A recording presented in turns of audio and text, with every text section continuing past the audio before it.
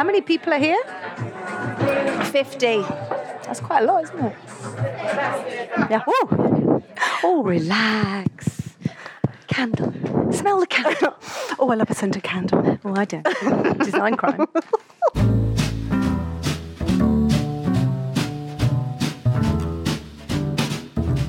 Hello and welcome to the very first live edition of The Great Indoors.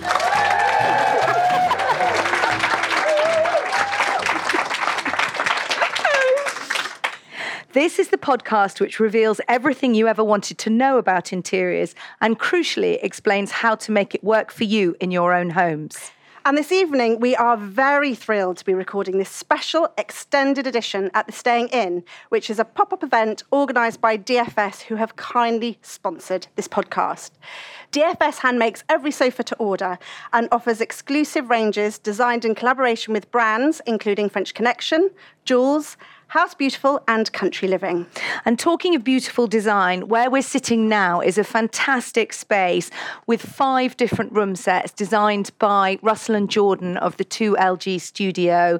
So there's lots of different sitting rooms. I can see lots of colour, cosy curtains, velvet and texture. It is a really cosy space for staying in. So we're enormously grateful to you, live audience, for taking the trouble to come out on this cold night, and to you, listeners, for taking the trouble to download the podcast, and all of you for subscribing, rating and reviewing us so far and sending us up actually straight into the top 10, and we hit number 6 on the Apple Podcast chart. That was on our first week, so no pressure. No pressure, and please don't stop. Keep subscribing, rating and reviewing. Tell friends, tell acquaintances, your children's friends, your parents, your neighbours. We really, really do read all those lovely comments and we take care about what you think. And we really want to take over the podcast charts and chat about cushions and paint and basically make it into like the nation's favourite pastime. That is our mission. On which note, Kate, what are we going to talk about today? Well, funnily enough, we're going to talk about staying in. We did talk in the second episode very briefly on the new trend called JOMO, which sprang up as the opposite of FOMO, the fear of missing out. So JOMO is the joy of missing out, which is that sums me up completely. I've actually got FOGO, fear of going out. Big fan. I'm basically a big fan of Josie, joy of staying in. That's me. So we're going to have a look at that idea of it's fun to stay in, particularly in winter, and what you need to create the perfect home sanctuary to make yourself comfortable at home. But before we dive in, such fun to have actual people here with us. Can I just ask, okay, you know, we did that whole is grey dead thing. I've been inundated with messages on this. And now I think we've got about 50 people here, Kate's canvas. Who's with me? Who here thinks grey is dead? All right. And who thinks grey is just having a little lie down? I'm winning! Still divided, I say. Yes, all right. I think that may be the one we come back to again and again. So, on that note, let's move on and talk about JOMO and the joy of staying in. So I've had some facts here. According to new research from DFS, us Brits are staying in more than ever before, and 60% of us are saying that when it comes to the weekend, they prefer a good night in to a good night out. And that is definitely me, particularly in the winter. I too sign up to staying in, and I think as well because we're spending so much time and effort at the moment doing up our house, I want to be at home. It's all about, isn't it, being cosy. I mean, there's a talk in the paper at the moment about this return to maximalism. So it's all about nice textures, nice patterns, lots of layering. It is a kind of winter trend. Did you hear that? Somebody's dropped a fork. I know, it's lovely. Everybody's munching away, glasses of wine chinking everywhere. It's great. I mean, this is the kind of thing, you could just imagine this space here could be my house is big, not that big. It's 50 people in here. But that's the idea, isn't it, of having friends around, creating, a nice vibe at home. And I suppose for me, that's what it's all about. This whole staying in is actually getting my friends to come and visit me. I don't like cooking. But what I do when I invite friends over is just bring a dish. Works really, really well. Oh, come round for dinner and bring your own food. Great, I'm so up for that. Do remind me to come. Only if you bring a dish. Oh, right, okay. So, you can do it on lots of levels. For me, my home isn't very precious. Again, all my friends have got young families, so the kids are on the sofas, they're having cushion fights. I'm cool with that. And the way I design my home is to just kind of encourage everybody to hang out, have a nice time. Open plan spaces work really well.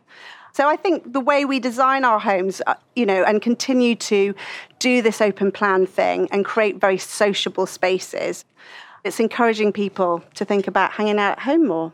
It's also, we've become much more relaxed about it, haven't we now? Because I think no one really has a dining room anymore. That room has slightly died.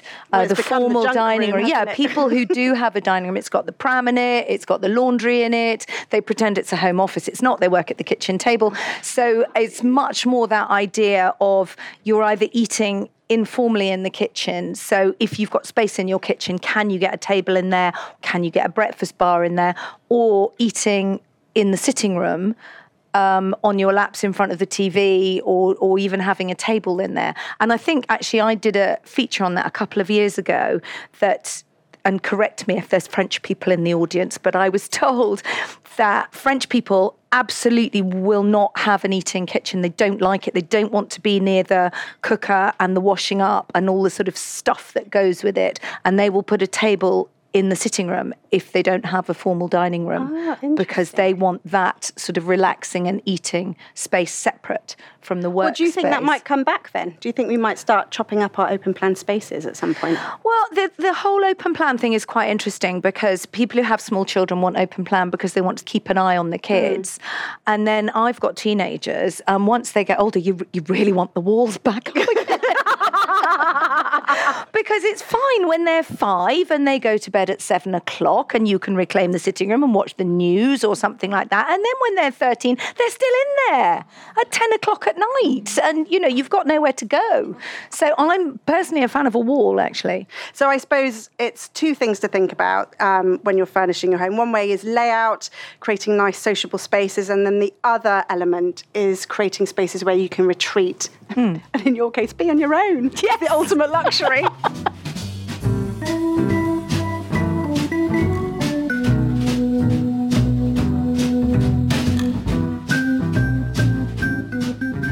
Okay, so last episode, we discussed where we find design inspiration. We talked about that in great length. But this episode, I want to dig a bit deeper and start discussing where we go to find really good tried and tested advice and information about how to decorate our homes, because this is something I've seen change so rapidly in the last few years. So, for example, my career sort of started in 2000, I guess, when I got my first job in a magazine. I worked for BBC Good Homes magazine, and I was their homes editor, and I was in charge of writing features to help people shop, decorate, lots of tips and advice on how to do up their home. And it was part of quite a big editorial team where people were fact-checking. We were all experts in our field, and we published a monthly magazine, really just to empower people. I left the magazine in 2005 and I went freelance and became a freelance stylist. Then obviously there was a bit of TV involved. But now, my publishing career has moved sort of away from print and more into the internet. And I thought this would just be something quite interesting to discuss. Where do we go now to find that really, really good advice? Well, and I started off in newspapers as a news reporter before the internet was invented. No, I'm that old. And so it was all done on the phone or going out of the office. I mean, that was news rather than finding interior styling. But I suppose, yes, my inspiration back then would have come from glossy magazines. People said to me because I have done that journey slightly backwards, having gone from print to online. And I remember when I started the blog in 2012, and all the other people who had blogs were saying to me, we're desperate to get into print.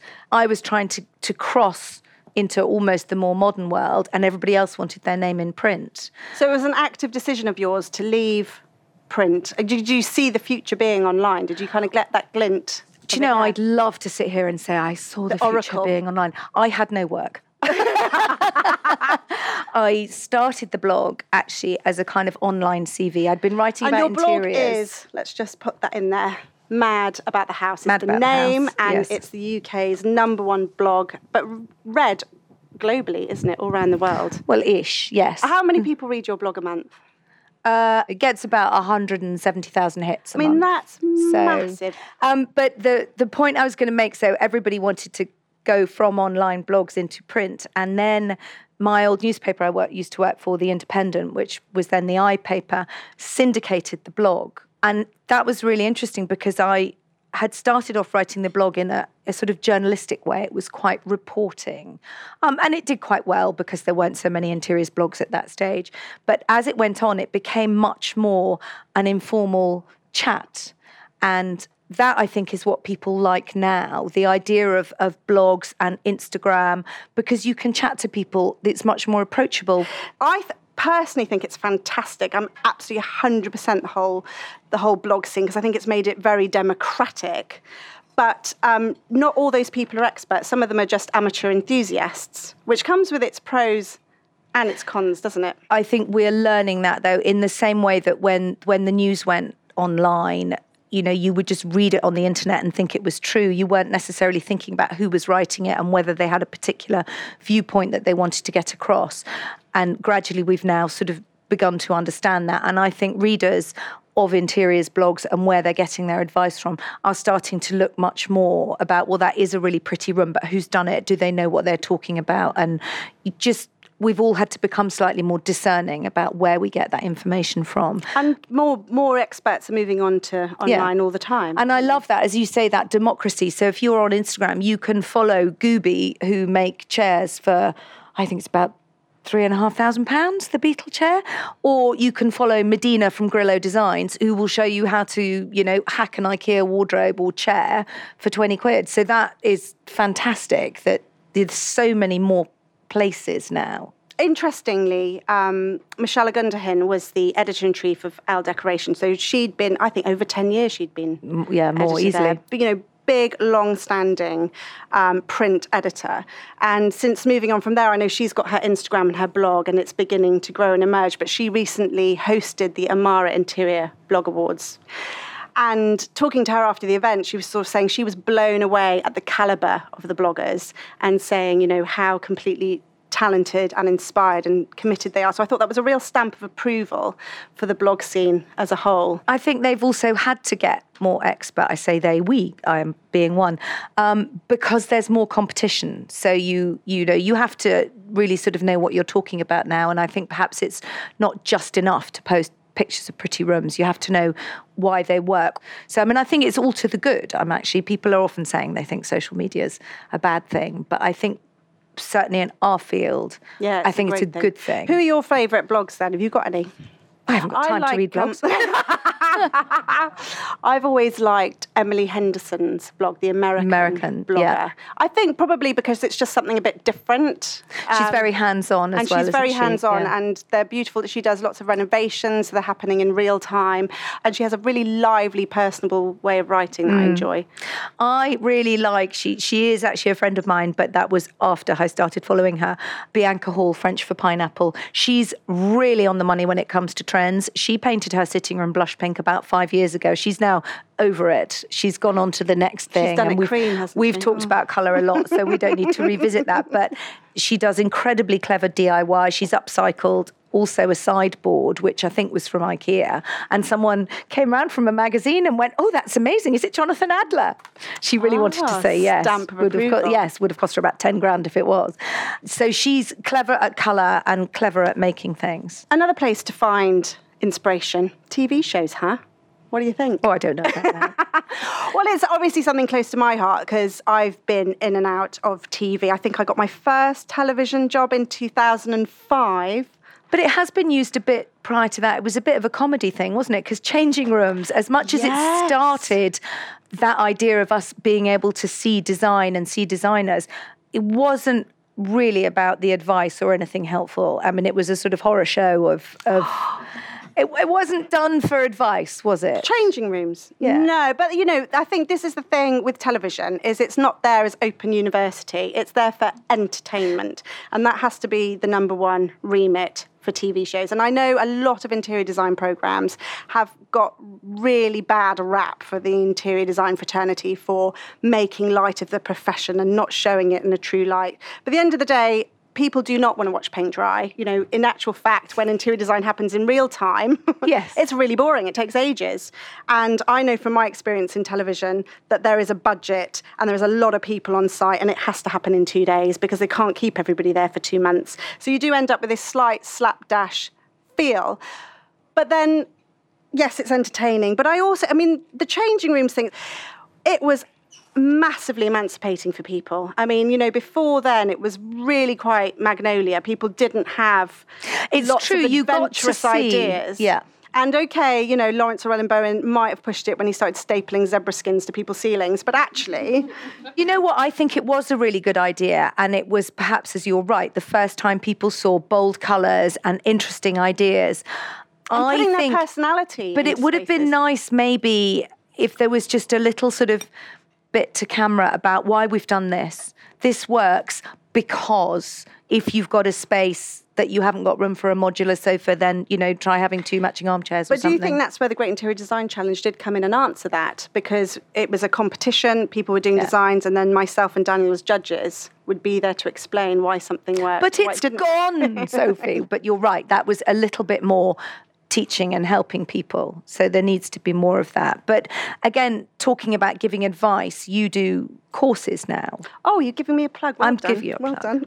Yeah, no, it's just another way to get our advice, isn't there, is courses. And yes, and I do workshops, and lots of other interior designers hold masterclasses. Kelly Hoppin's just launched an online masterclass course. I think you can sign up to 6 different courses which cover everything about... How to decorate your yacht. How to decorate with taupe in 6 different ways. So, she's very much jumped on that. I'm currently working on my online course that I'm going to do in spring because, again, it's just making great design accessible to people wherever they are and at whatever time. And then finally, the podcast. Here we are. We are the first professional interior design podcast imparting all our knowledge and ideas. So who knows what further media we have in the future to share. They won't have invented it yet.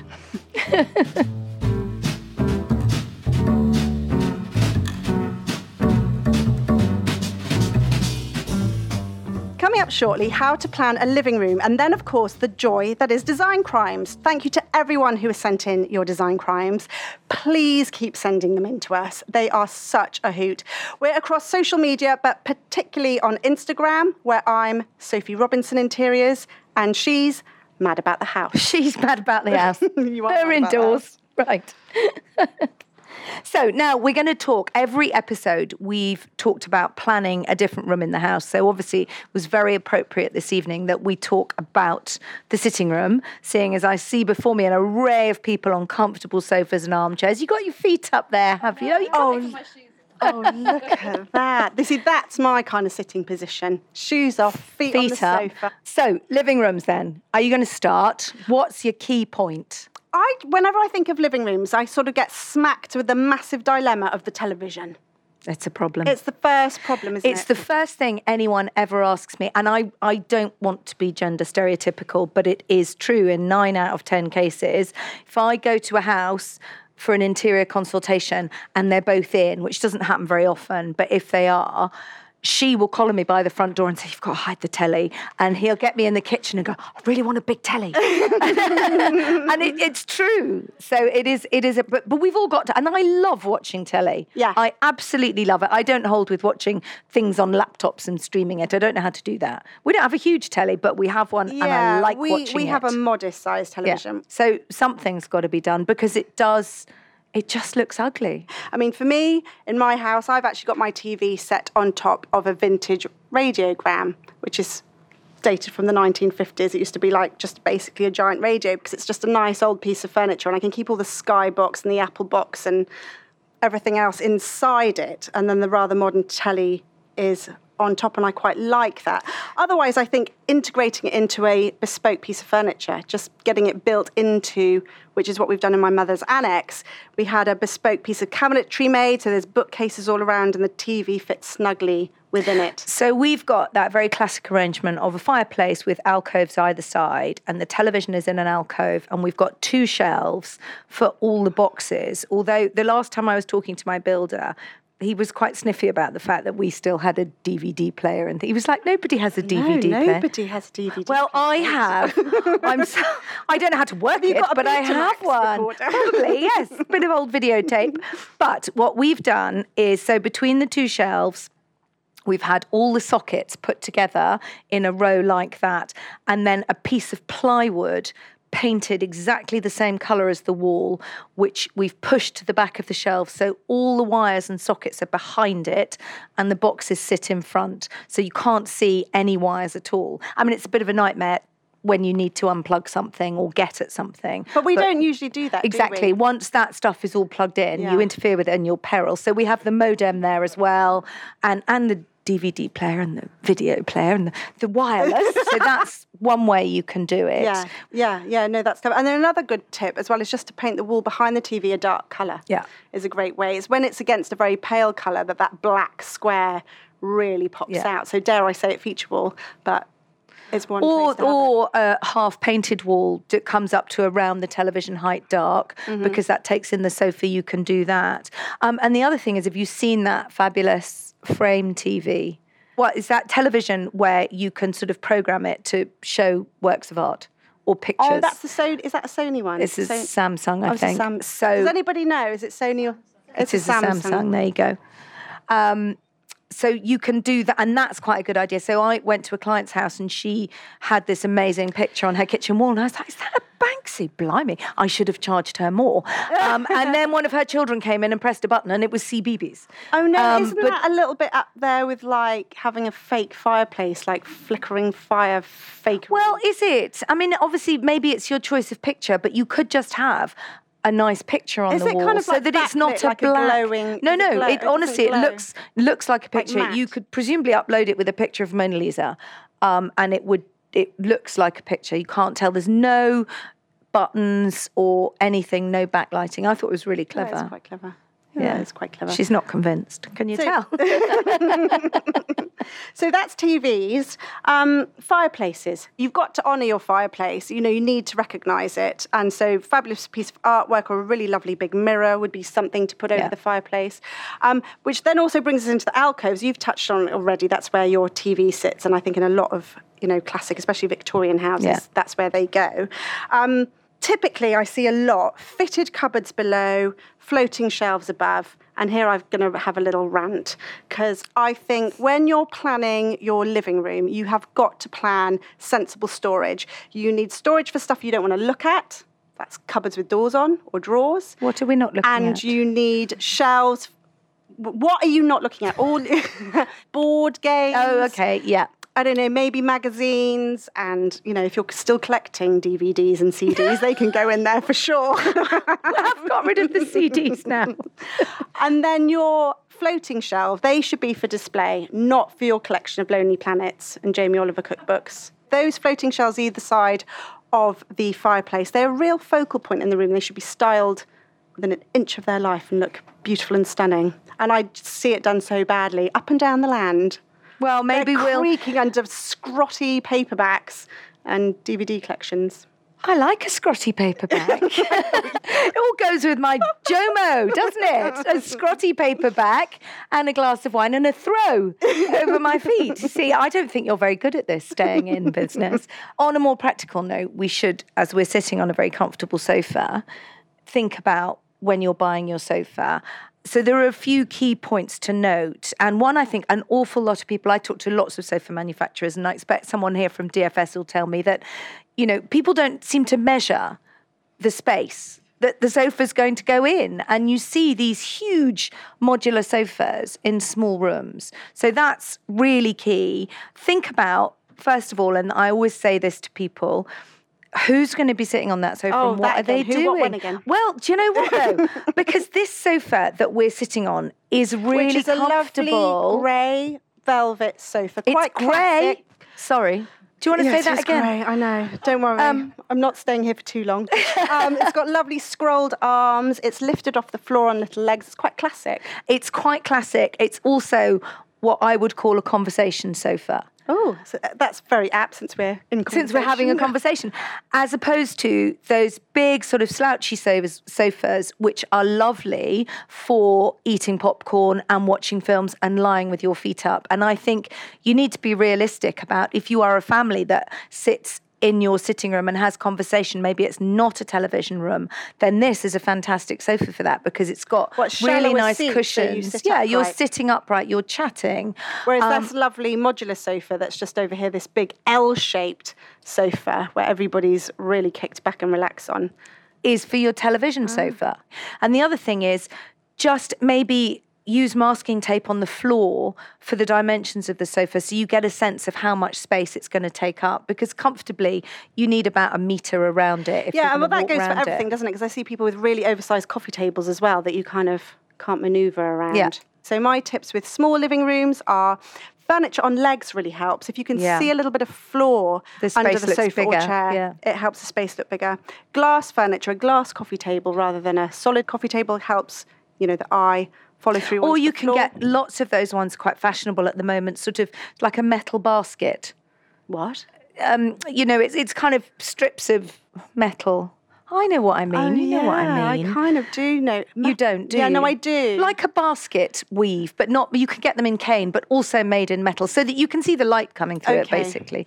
We've talked a lot about lighting. That's obviously key. But I think in a sitting room, more than any other, you obviously want an overhead light. You obviously don't have to have an overhead light. I would say that you... that is one room where you don't necessarily have to have a glaring pendant. I might have been only halfway through my sentence. Sorry. Go on. Lots of people have an overhead light, and that's fine if you want something to switch when you come in, or if you're in that room in the daytime on a dull day, a big overhead light can be a good idea. But in the evening, when you might want more ambient light, so you can have lamps and floor lamps, if you have a central pendant light, I was going to say, then you want it to look very beautiful when it's off as well as when it's on. So you could have something quite sculptural, which adds to the decor of the room, not just that solitary swinging light bulb or paper lantern.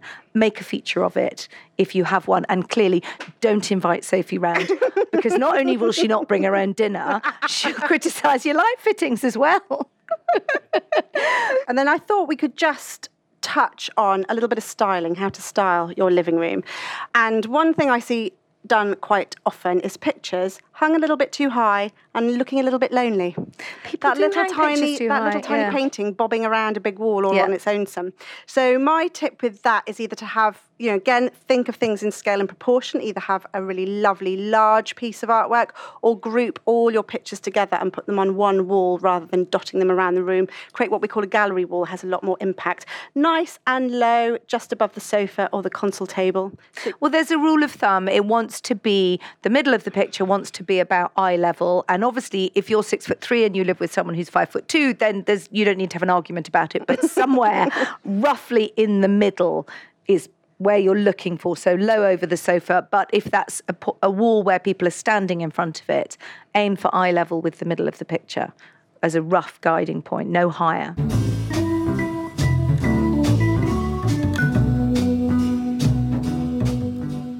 Gosh, I'm exhausted. When are you? Does anyone need a stretch? Well done, everybody. You're doing really well. Let's give the audience a round of applause. Right, we're wrapping up soon, I promise you. Okay, my favourite part of the show. Shall we come up with some design crimes? And I think since we've got this wonderful, are you still alive? I think some of them might have fallen asleep. This wonderful, awake and alive audience. Should we find out if they've got any design crimes they'd like to share? Own up. Hi, I'm Sarah. Hi. So my design crime, I'm in gardens, is when you see these amazing kitchens with these lovely big doors, bifold or otherwise, and then you see the fences and you see the garden. And I see them on Instagram all the time.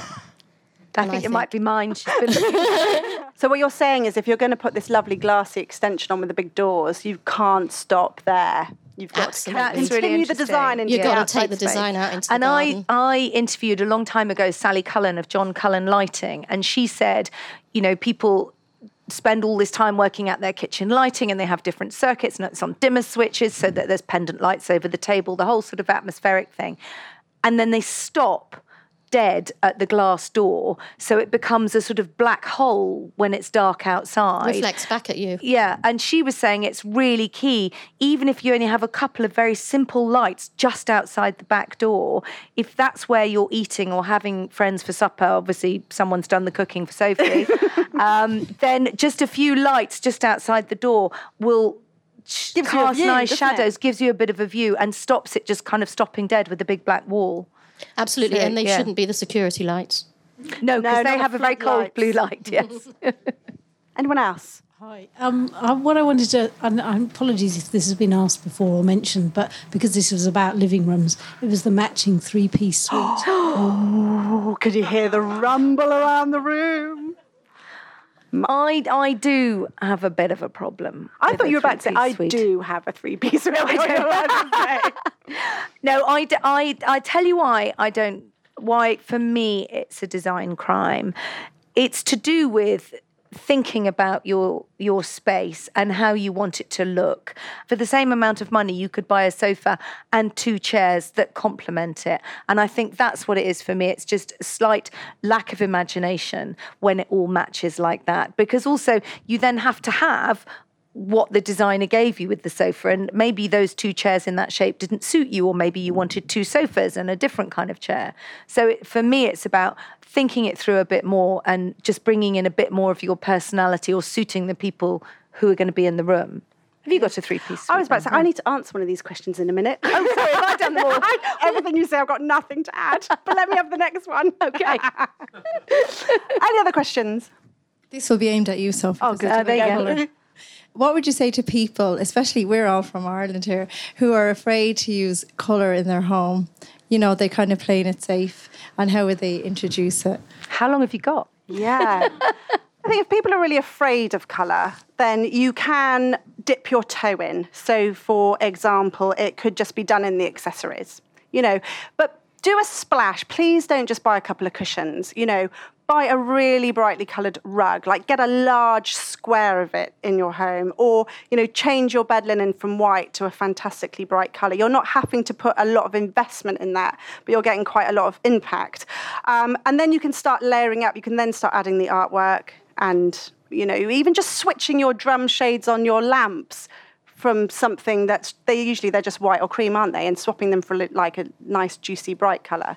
It's just seeing lots of opportunity to add colour in lots of ways without having to do that absolutely heart-stopping, fearful thing of buying a pot of coloured paint, which I don't understand why people have a problem with that, but they seem to. I think that bed linen is actually really good advice because you do change your sheets every week. So you can really have an experiment and see how that colour makes you feel, because we do all react in quite a visceral way to colour. Sometimes we really like it, or you can work out if it makes you feel rested and calm or agitated if it's too bright. And actually just going in for big plain colours on your bed is a really good way to experiment, because if you're comfortable with it there, then you can start thinking, actually, maybe I really would like a sofa.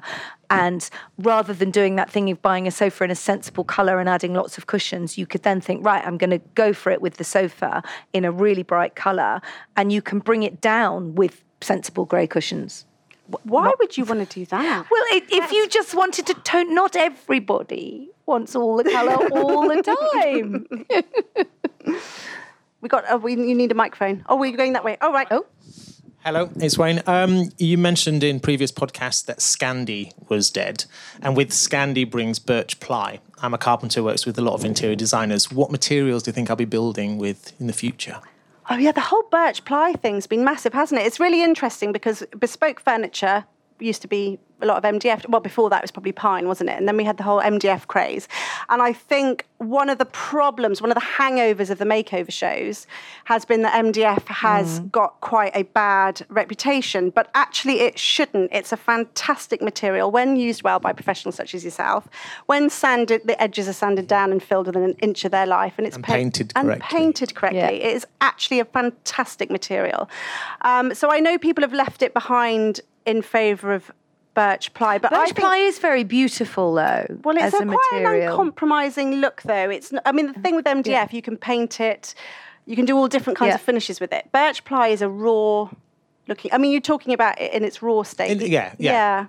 It's quite an industrial raw But I look, think isn't it? dark wood is a look that's coming back. I don't know whether that's, I mean, it's much more expensive, isn't it, to build something out of walnut, but there's a definite, people have been using a lot of pale wood and light oaks, and actually now there's much more of a look, dark wood, well, that's painted, isn't it? But there are dark tables in here. Yeah, and stained this oak, colour but in a dark staining colour. it. So Some more stains then. yeah, maybe it will just be about the finish for a bit and making it a darker But colour. away from the light woods and into the dark. Yeah, the Lady in Leopard. My first job was training as a fashion buyer, and my very, very lovely old boss used to say, it doesn't matter what you're wearing really, you just need a good handbag, good shoes, good watch. No one will know a thing. If you move house or it's your first home and you've got a whole living room to do, where should you apply that technique? Where can you scrimp? Where can you splurge? Well, I'd say If you've got to do the whole thing, like all your relatives are coming for Christmas, the whole living room needs doing. Where should you spend the money? Where should you save?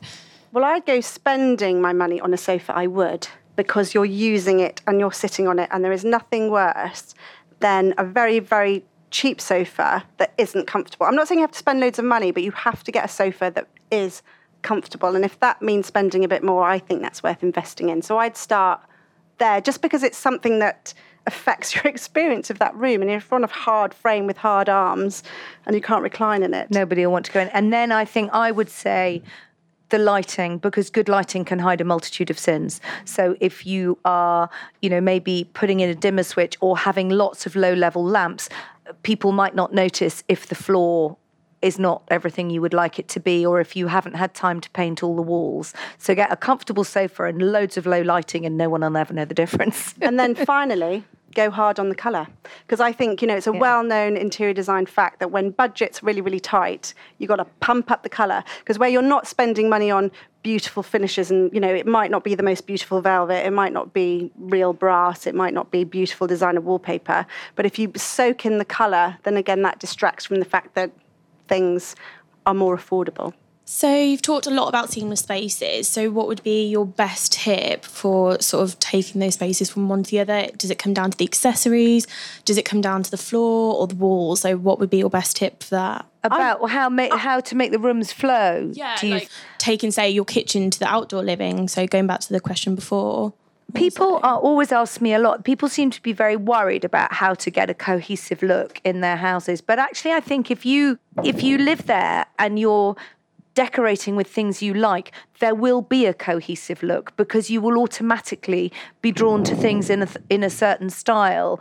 And so I think you will find that there is a colour palette that flows through, or the shapes of your accessories are sort of similar. And I think it's almost something that you don't need to analyse too much. I mean, yes, you want your colours to sort of go together from room to room, but actually when it comes to the accessories, you probably find there are certain things you like that you're always drawn to, and there will be a sort of overall cohesiveness and seamlessness to them. Yeah, if you've really nailed your sense of style and your look and your colour palette, then it will flow from room to room. I think what is to be avoided is looking at every room in the house singly. Yeah. So, it's almost like going back to the changing rooms thing of like, well, this is a Moroccan-themed bedroom and this is a Scandi-themed living room, and now we move into the tropical bathroom. People don't really decorate like that, thank goodness, anymore. It's more about coming up with an overarching look. An overarching colour palette can really help, which helps link those rooms. So, for example, in my own home, one of my favourite colours is this very, very rich, saturated cobalt blue. And you'll find there'll be a little bit of that throughout my house. Now, I've actually done the hallway in the cobalt blue because that's kind of the anchor that holds all the rooms together, if you like. And then I'll make sure that there's a little bit of that colour pulled in to the other rooms. All the colours complement that colour. Something we talked about on the last episode was my love of yellow. Now, I couldn't have yellow as a wall colour, but I love it as an accent, and you'll see it dotted around my home. So by coming up with quite a cohesive colour palette can help link the rooms without you feeling like you've got to decorate the same theme over and over. And I think this is one of the reasons why I'm so anti the whole grey thing. Sorry to do full circle and bring it back She to just can't let it go. It's because people get hooked on that hue and then they just do it everywhere, and every room in the home feels the same. And I think it's nice to differentiate the space, think about what's it used for, how do I want it to feel, and then slightly tweak the look throughout your home so it all feels different. What I always think with rooms is like, think of every room as a different member of the family, but they're essentially all, now hold on, how do I say that? Related. Related. Yeah, they're all related. I've run out of puff, haven't I? I was going to say one thing, actually. I went on a work trip to Finland last week, and we went to visit the house of Alvar Aalto, who did lots of the furniture for Artek. He's done lots of very famous furniture, and his studio house workspace was filled with lots of the furniture he had designed, very mid-century moderns, lots of birch ply.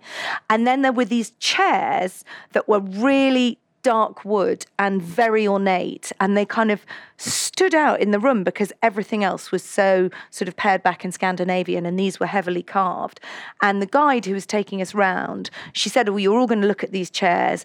Alvar Aalto bought them in Venice when he was on honeymoon with his wife, and they loved them so much that they brought them back from Venice and they had them in their house forever and used them every day. So that is something that cohesively doesn't fit, but it tells a story. It tells you a story about the people who lived there and why they had those chairs. So again, I don't think you want to worry too much about does it all go and does it all fit, because it will. It will tell your story of your house and the people that live there. So we could talk all night, couldn't we? I can't believe we're actually nervous about doing this stuff. We've talked about it. So we could talk all night, but these patient people have homes to go to. And Kate needs another glass of wine. I really do. Next time, we'll be discussing how to decorate or update your rented pad, with plenty of tips for homeowners too, looking for a refresh rather than a redecoration. And we will be planning the spare bedroom in time for... And I'm not going to say it. Are you going to say this C No. word? In time for Christmas! So for now, a huge thank you to DFS for sponsoring the podcast. A huge thank you to Kate Taylor, our producer, for keeping us in line. And a hugest thank you to all our listeners, all of you who've come tonight, and everyone out there in the ether who's listening. Thank you so much for listening to us, and we'll see you in the great indoors. Oh my God. Wow.